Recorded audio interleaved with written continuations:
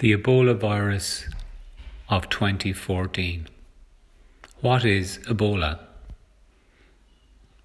Ebola virus disease, EVD, is described by the World Health Organization, WHO, as a severe, often fatal illness in humans.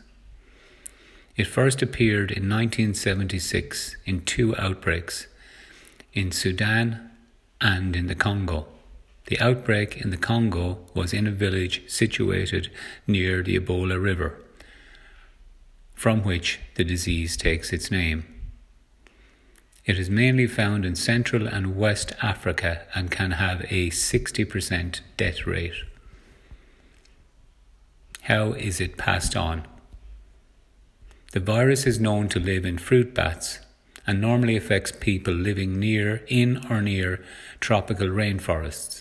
It gets into the human population through close contact with bodily fluids of infected animals such as chimps, gorillas, fruit bats, monkeys found ill or dead or in the rainforest.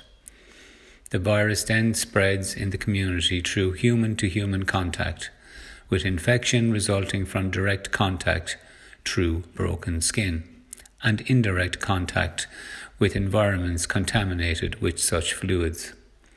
The World Health Organization, WHO, says the virus is not contagious until a person begins to show symptoms.